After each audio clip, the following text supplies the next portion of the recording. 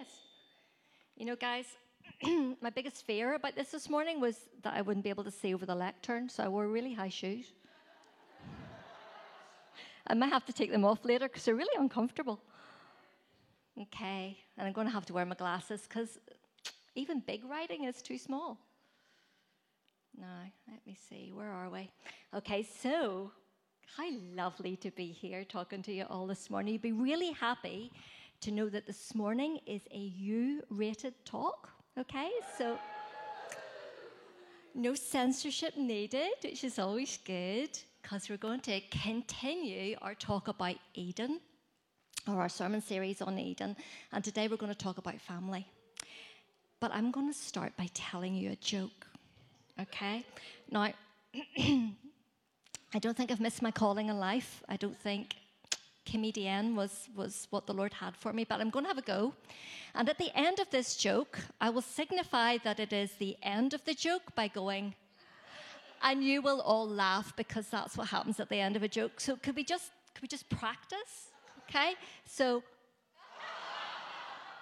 excellent. So if this joke completely bombs, at least you will have laughed, because laughter is very good. So you see, I've been listening to a little bit of Bill Johnson, and he always starts his sermons with a joke, so I reckon if it's good enough for Bill.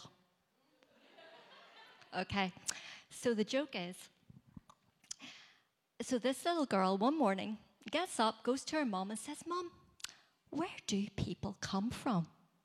And her mom looks at her and goes, "Well, God created Adam and Eve had children, and we're all descended from them, and that's where people came from." And the little girl says, "Oh, that's very interesting, Mommy, that's great, okay." And she went away, and the next day she was talking to her daddy, and she says, "Daddy, where do people come from?"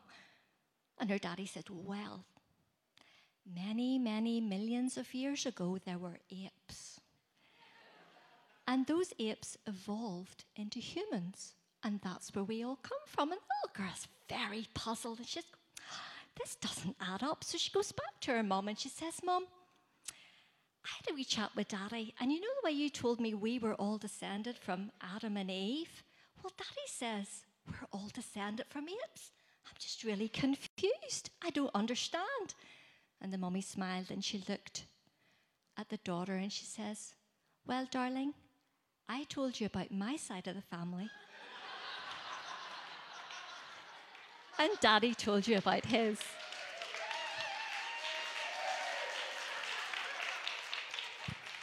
Thank you. I really, really appreciate that. You all laughed even before you had to, so very, very grateful. Thank you.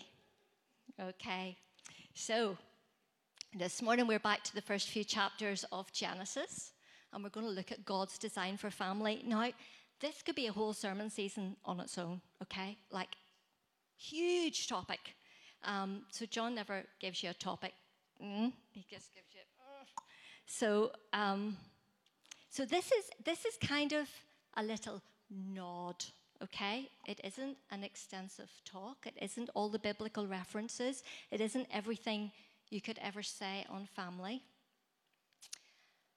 But it's a start, okay? So the first thing I'm going to ask you to do is close your eyes. And I want you, when I say this word, to think of the first word that comes into your head. You ready? Family. Okay? Now, all of you will have had a little word drop into your head. Okay? And as John says, and this is just a little hand grenade I'm going to leave there, because when all of us think of family, we think of different things depending on our experience. Okay, so I thought I would begin by showing you a few very famous families. Paul, could we have the first famous family up there? And I want you to see if you can find your family among these guys. Okay, so I love this family.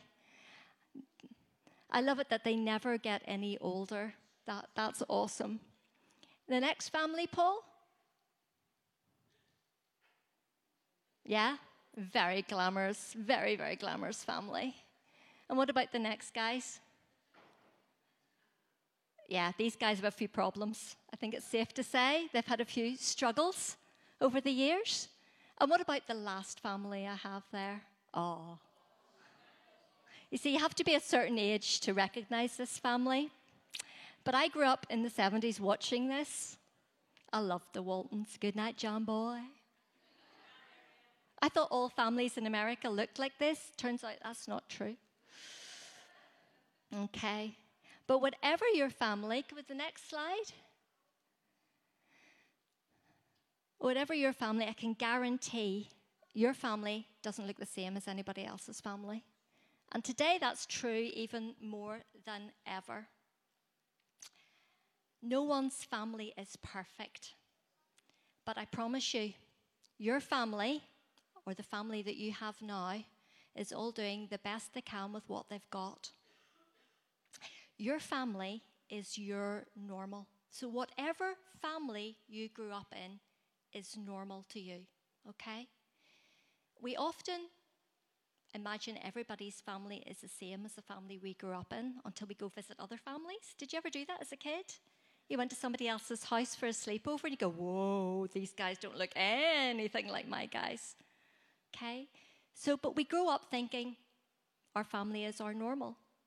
And really interesting psychological thing is that when we start a new family of our own, when we get married and start a new family of our own, we spend the first 7 years of family life subconsciously trying to recreate what we knew from before. Now, isn't that so interesting? And actually, the reason a lot of marriages struggle in the first 7 years is because you are subconsciously trying to recreate your family, and your other half is subconsciously trying to recreate their family. And depending on the families you come from, that can cause real conflict, okay? So I looked up a wee bit of information on families in the UK these days, and in the 2020 census in the UK, there were over 19 million families. It's a lot of people. It's a lot of families. So as the population has grown, and the way families are living is changing in Northern Ireland. Did you know that in this country, 21.3% of the families in this country are single-parent families? That's actually the highest in the UK. The number of people living alone has increased, and multi-family or blended households are the fastest growing household type in the UK. So what family looks like today has changed really significantly over the last decades. I mean, it's changed significantly even since I was young, and I'm still young, but you know. Okay. But if you look at Scripture, what a family looks like changes from the Old Testament to the New Testament, okay? It makes the search for the traditional biblical family quite a task, because I've spent the last week doing that, and it's fairly tricky, okay? But it's really important to understand family structures, relationships, commitment, and functions. Why? Well, in the New Testament, Jesus often used family symbolism to describe the nature of faith in the church. We often refer to God as our Heavenly Father. We refer to our brothers and sisters in Christ. And when we become believers, we're adopted into the family of God. Okay? These images are great, but if you've had a challenging family life, it can actually cause problems because we project what we understand family to be onto the church, and we project what we understand family to be onto God Himself. So it can be a bit of a problem. Okay, let's start with a wee definition. Can we have the next slide? Okay, so there you go. Family is a basic household unit that provides a person's central relationships, nurture, and support. That's kind of vague. In the Old Testament, there were 2 words that are used to refer to family. The first is mishpacha. Okay, I had to look up how to pronounce that. This word is used to describe people related by blood and marriage. But interestingly, there's also room to include in mishpacha. You could actually include your animals, your friends, and even the odd visitor to your house. Okay. The other word is bayith, And this word represents your clan. So, you know, I am Angus MacGregor of the clan MacGregor. It's talking about the clan. And, you know, if you look at the tribes of Judah, God had those tribes in families. Family lines were really, really important. And if you look at the lineage of Jesus, you can look at his genealogy. You could stretch right back to where his family line begins. I'm not sure, have any of you ever looked at your family tree? Any family tree? Oh, yes, there's a few. Yeah, it can be really interesting. Or you have this whole new thing now called Ancestry, DNA, where you can send your spit away and they can tell you where you originated from. And I love this because my really good friend Eddie did this. And I will always forget that he is 2% Viking, which makes him kind of dangerous. And I like that, Eddie. That's very good. 2% Viking is extremely cool. Okay, so we have this thing inside of us. Where does my family come from? Where am I from? Who are my people? What's my lineage? Okay, it is inside every single one of us. Okay? God sets us in families, and no matter what that structure looks like, whether you've just got one mum, one dad, no dad, a stepmom and a stepdad, grannies and grandas as your caregivers, foster families, adopted families, or even a mum and a dad and 2.4 children with a dog. Every person started life with a mum and a dad. Okay? It's basic biology. And as I'll not go into that because that was not good. I think we'll all agree. We'll not go there today. But if we take a quick look at Genesis chapter 2, we see God taking woman out of man and reuniting them. So could we have that slide? I think he's fallen asleep. Hello? Could we have the next? Oh, look, there it is. Wonderful. Okay. So the man gave names to all the livestock, the birds in the sky, and the wild animals, but for Adam no suitable helper was found. So the Lord caused the man to fall into a deep sleep, and while he was sleeping, he took one of the man's ribs, or out of the man's side, and then closed up the place with flesh. So God took Eve out of Adam. And then we see later on that he reunites them together. Okay, and this reuniting creates emotional and physical bonds and is in fact how we make brand new people. We're all created in the likeness of our biological mum and dad. We carry our parents around in our DNA. Now, for some of us, that's great. For other people, it's like, I don't want to be anything like my mum and dad. But you can't help it. You literally carry them around in every cell of your body. We can't escape it. Your unique design could not have happened without your specific mum and dad. Okay? So even if you think my mum was a disaster or my dad was never around, actually, you wouldn't be around without them. You are God's absolute perfect idea. No one is an accident.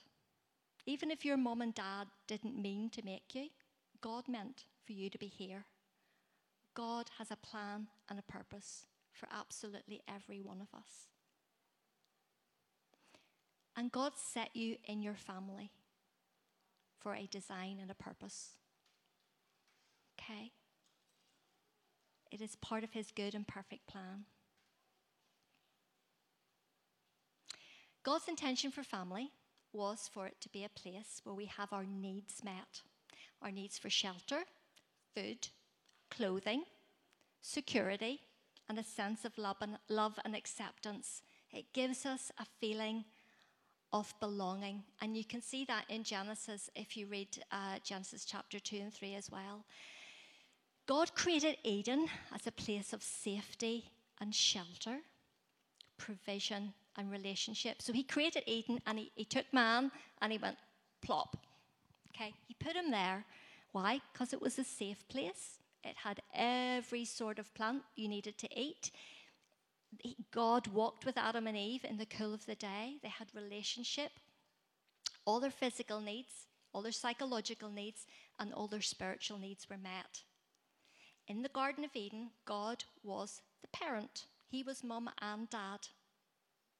At this point, Adam and Eve's experience of home was love and acceptance.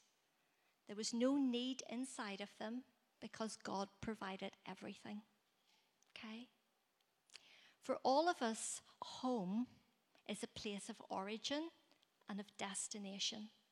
It is our place of security and belonging. It is a place where we feel we should fit. Okay, so home is actually an internal concept. Home happens in your mind. Have you ever gone somewhere and went, oh, this feels like home? You ever felt that? Okay, that is your internal concept of home being met. Oh, this feels where I fit. This feels where I belong. You know, it's so interesting how God always brings us to places where we feel home.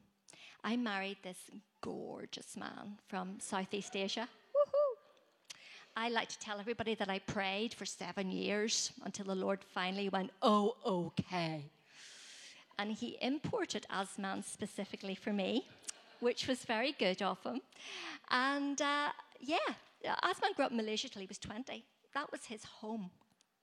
And shortly after we got married, Asman's dad very kindly paid for us to go to Malaysia for a visit because I'd never been. And wow, this is where my husband is from. This is his home. This is where he grew up. We had an awesome trip. It was very hot. There was a lot of curry. I came back very thin. Asman came back much heavier. But we had an awesome trip. But you know, the very interesting thing is that when Asman stepped off the plane in Belfast, he actually said, I actually want to get down and kiss the ground because this feels like I'm home. Now, isn't that fantastic? That God can create places where we feel we belong, places where we feel like home. Okay, because it is an internal concept in our minds. Why? Why is it important to have a concept of home in our minds? Well, it's actually really important for the development of your identity and your personality. Did you realize that? Okay, home, the family that we grew up in, helps form that. So this is a wee bit of psychology 101, okay? You can tell that I lead the counselling centre here because I love this stuff. It's fascinating. In the first 7 or 8 years of your life, okay, you look to the people who are mum and dad to you. Okay, they might not be your biological mum and dad, but whoever is mum and dad in your house, we look to them to figure out or to help us figure out who we are. Okay? We need to know, are we good enough? Are we smart enough? Are we fun enough? Are we likable? Are we acceptable? Are we enough? Okay? We learn that in the first 7 years of your life, and that's when the platform of your personality is built. Okay? We learn who we are from who our mum and dads either say we are or how we feel we are in relation to them. Okay, from the ages of about 8 to 18, we look to important people outside of our families to add to this. So who do my teachers say I am? Who are my friends? What do they say I am? What about people in authority? Who do they say I am? These people help build on that platform that we have already built on inside our family. So family builds a platform, and then your identity gets built on top of that. And you know, by the time you're about 18 years old, your personality is your personality. It's completely formed inside your mind. It's really interesting stuff. Families are really important. They can help us or they can hinder us. And you know, in the counselling rooms, I meet lots and lots of people and lots of different experiences of family. But there's one thing that's been very interesting to me, because in Northern Ireland we have this horrible test that we put our 11-year-olds through called the 11+, or the AQE as it is now. And so many people come into the counselling room and they say, oh, I'm not smart. Oh, really? Why is that? Well, I failed my 11 plus. Like, wow. Okay. So who that exam said they were at 11 contributed to how capable they felt in the rest of their lives. That's incredible to me. We cannot underestimate how our families and how our teachers and how people in authority, youth leaders, church leaders, all those people have an effect on our personality growing up. It's really interesting. Okay.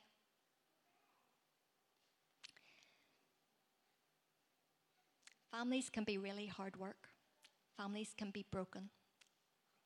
Families can help us thrive, and they can cause all sorts of pain internally. If we go back to Genesis chapter 3, we read about the first family breakup. I mean, it didn't take long. Okay? Adam and Eve, their relationship with God gets broken because Eve eats of the tree of the knowledge of good and evil and then takes a little bit and gives it to Adam. I'm going to read this out loud, okay? Now the serpent was more crafty than any of the wild animals the Lord God had made.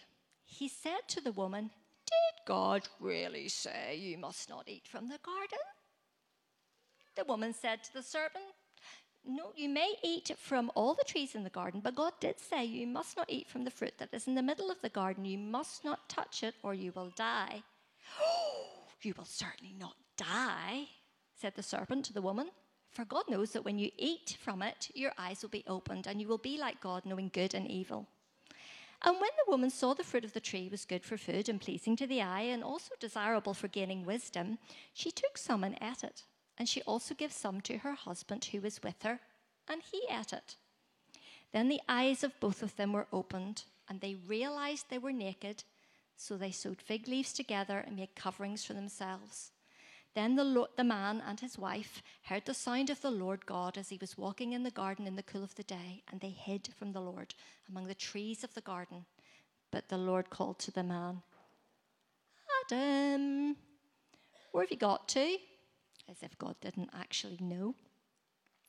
But Adam answered, "I heard you in the garden, and I was afraid because I was naked, so I hid." And God said, "Who told you you were naked? Have you eaten from the tree that I commanded you not to eat from?" Of course, God already knew he had. And then the first row breaks out. "That woman that you put here with me, she gave me the fruit, and I ate it." So we see the first, it wasn't me, it was her. Okay, have you ever done that in your families? Yeah, when you're little kids, I didn't touch it, it was him. He did it, he made me do it. And then the Lord said to the woman, "What did you do?" And the woman said, "It wasn't me, it was that serpent. Actually, it was that serpent that you put in the garden. You made him, and he did this." Okay. Adam was given off to God. Like, she made me do it, and anyway, it's your fault for putting her hair in the first place. Okay? Does any of that sound familiar? Excuses, passing the blame, emotions of guilt and shame, emotions of fear that makes us hide. So Adam and Eve eat the fruit, and the relationship between them and their heavenly Father is broken. And at once, Adam and Eve start to see what's lacking in each other. Okay? Because it's really easy to do that. We look at each other and we see the deficit. We see, "You're not enough. You're not enough." It opened up a void inside of them, and that void was a feeling of rejection. Now that void echoes through all the generations that come after Adam and Eve until eventually the Lord sends Jesus to restore the relationship between God and mankind. So once again, we can experience God as our heavenly Father. In Genesis chapter 4, I think we've got a slide of that too, we see the birth of Cain and Abel and the breakdown in their relationship. So Adam and Eve, first breakdown, next breakdown is in the very next generation. Okay? Could we have? Yes, wonderful. So Adam made love to his wife Eve, and she became pregnant and gave birth to Cain. And she said, with the help of the Lord, I have brought forth a man. And later she gave birth to his brother Abel. Now, if you've read further on in that chapter, and I think there is a little bit more, Cain and his brother have a falling out. And Cain is so cross with his brother and so annoyed that he murders his brother. Okay? That is the first really big family issue. One brother murdering the other. But it doesn't take much. Even a quick look through the Old Testament reminds us that families have been struggling with their relationships since the very beginning. If we take a wee look at Jacob and Esau, we see the first identity theft. You thought that was just a new thing with cybersecurity, but no. Jacob pretends to be Esau and steals Esau's inheritance. Shocking. Imagine that would happen in families. His daughters, got their father so drunk that they managed to sleep with him and got pregnant so they could continue the family line through him. That's nuts, isn't it? Okay. Moses was fostered and adopted by Pharaoh's daughter. Joseph got on his brother's nerves so much. He was so annoying that they wanted to kill him. Literally, they were about to, and then one of the other brothers had a bit of a change of heart and says, we'll not kill him, we'll sell him into slavery instead. Okay. So, if your family is struggling, you are in great company. Because do you know the awesome thing is? God used all of these people to change the world. Okay? So no matter what your family background is, no matter what your family is struggling with today, God is not put off. And God will use all of it, all the pain, all the struggle, and the healing to grow you, to cause you to become more like Jesus, and to bring the kingdom of God to earth. If we've had challenging family experiences growing up, and we've experienced that void, that feeling of rejection or not being enough, our minds always look to fill it, okay?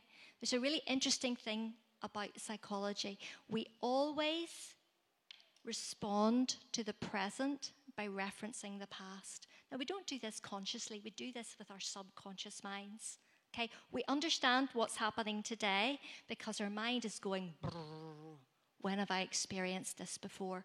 And if we keep hitting that void, that empty place where we are constantly looking for mom and dad, because mom and dad growing up didn't quite fill the void, we will start to look for mom and dad and other people.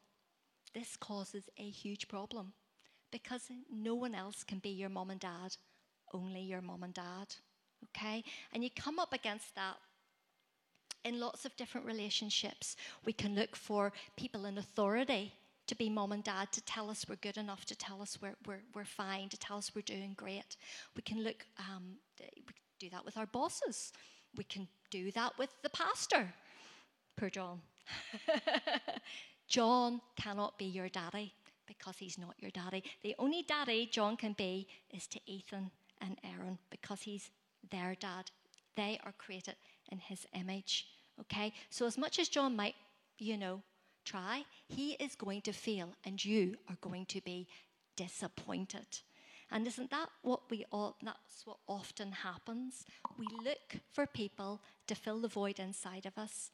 And the void doesn't get filled and then we blame them because they haven't done their job. You should be doing this. You should be filling my void. You should be meeting my need. But if the void inside of us exists because it opened up when we were small, because we didn't get our identity met, we didn't get our needs for security, for love, for acceptance met when we were young, no matter how well-meaning or well-intentioned or no matter how hard people try, they cannot meet those needs when we're older. So that leaves us with a bit of a problem. How on earth do any of us ever resolve it? Well, actually, God has created a way to do that. And God's plan is to resolve. If that void exists inside of you, God's plan is to bring resolution to it. Okay? We need to forgive. We need to accept our families. And we need to choose to love them anyway. Because they're not going to change. The only person who you can change is you. Okay? Oh, here. I think I'm on time. This is wonderful. Here in Journey, we are really passionate about creating healthy families. Okay? We want to help restore families. We want to help minister healing to broken families. And we have people who would love to pray for you. We have counselling teams who can help you work some of this stuff through.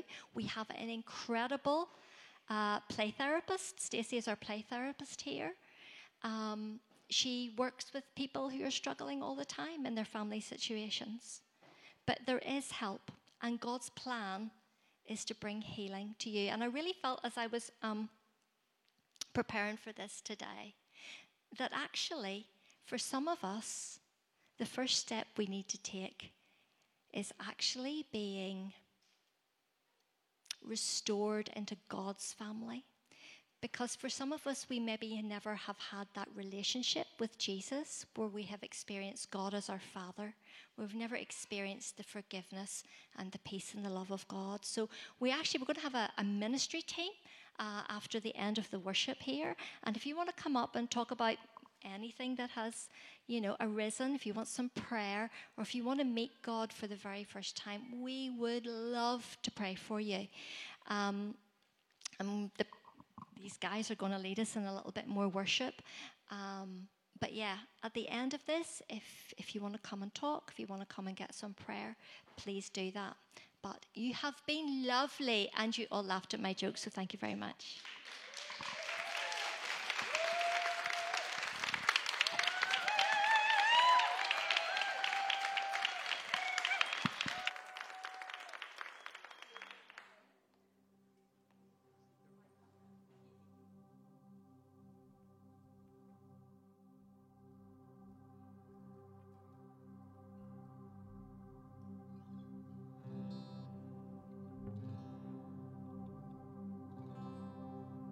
Just check.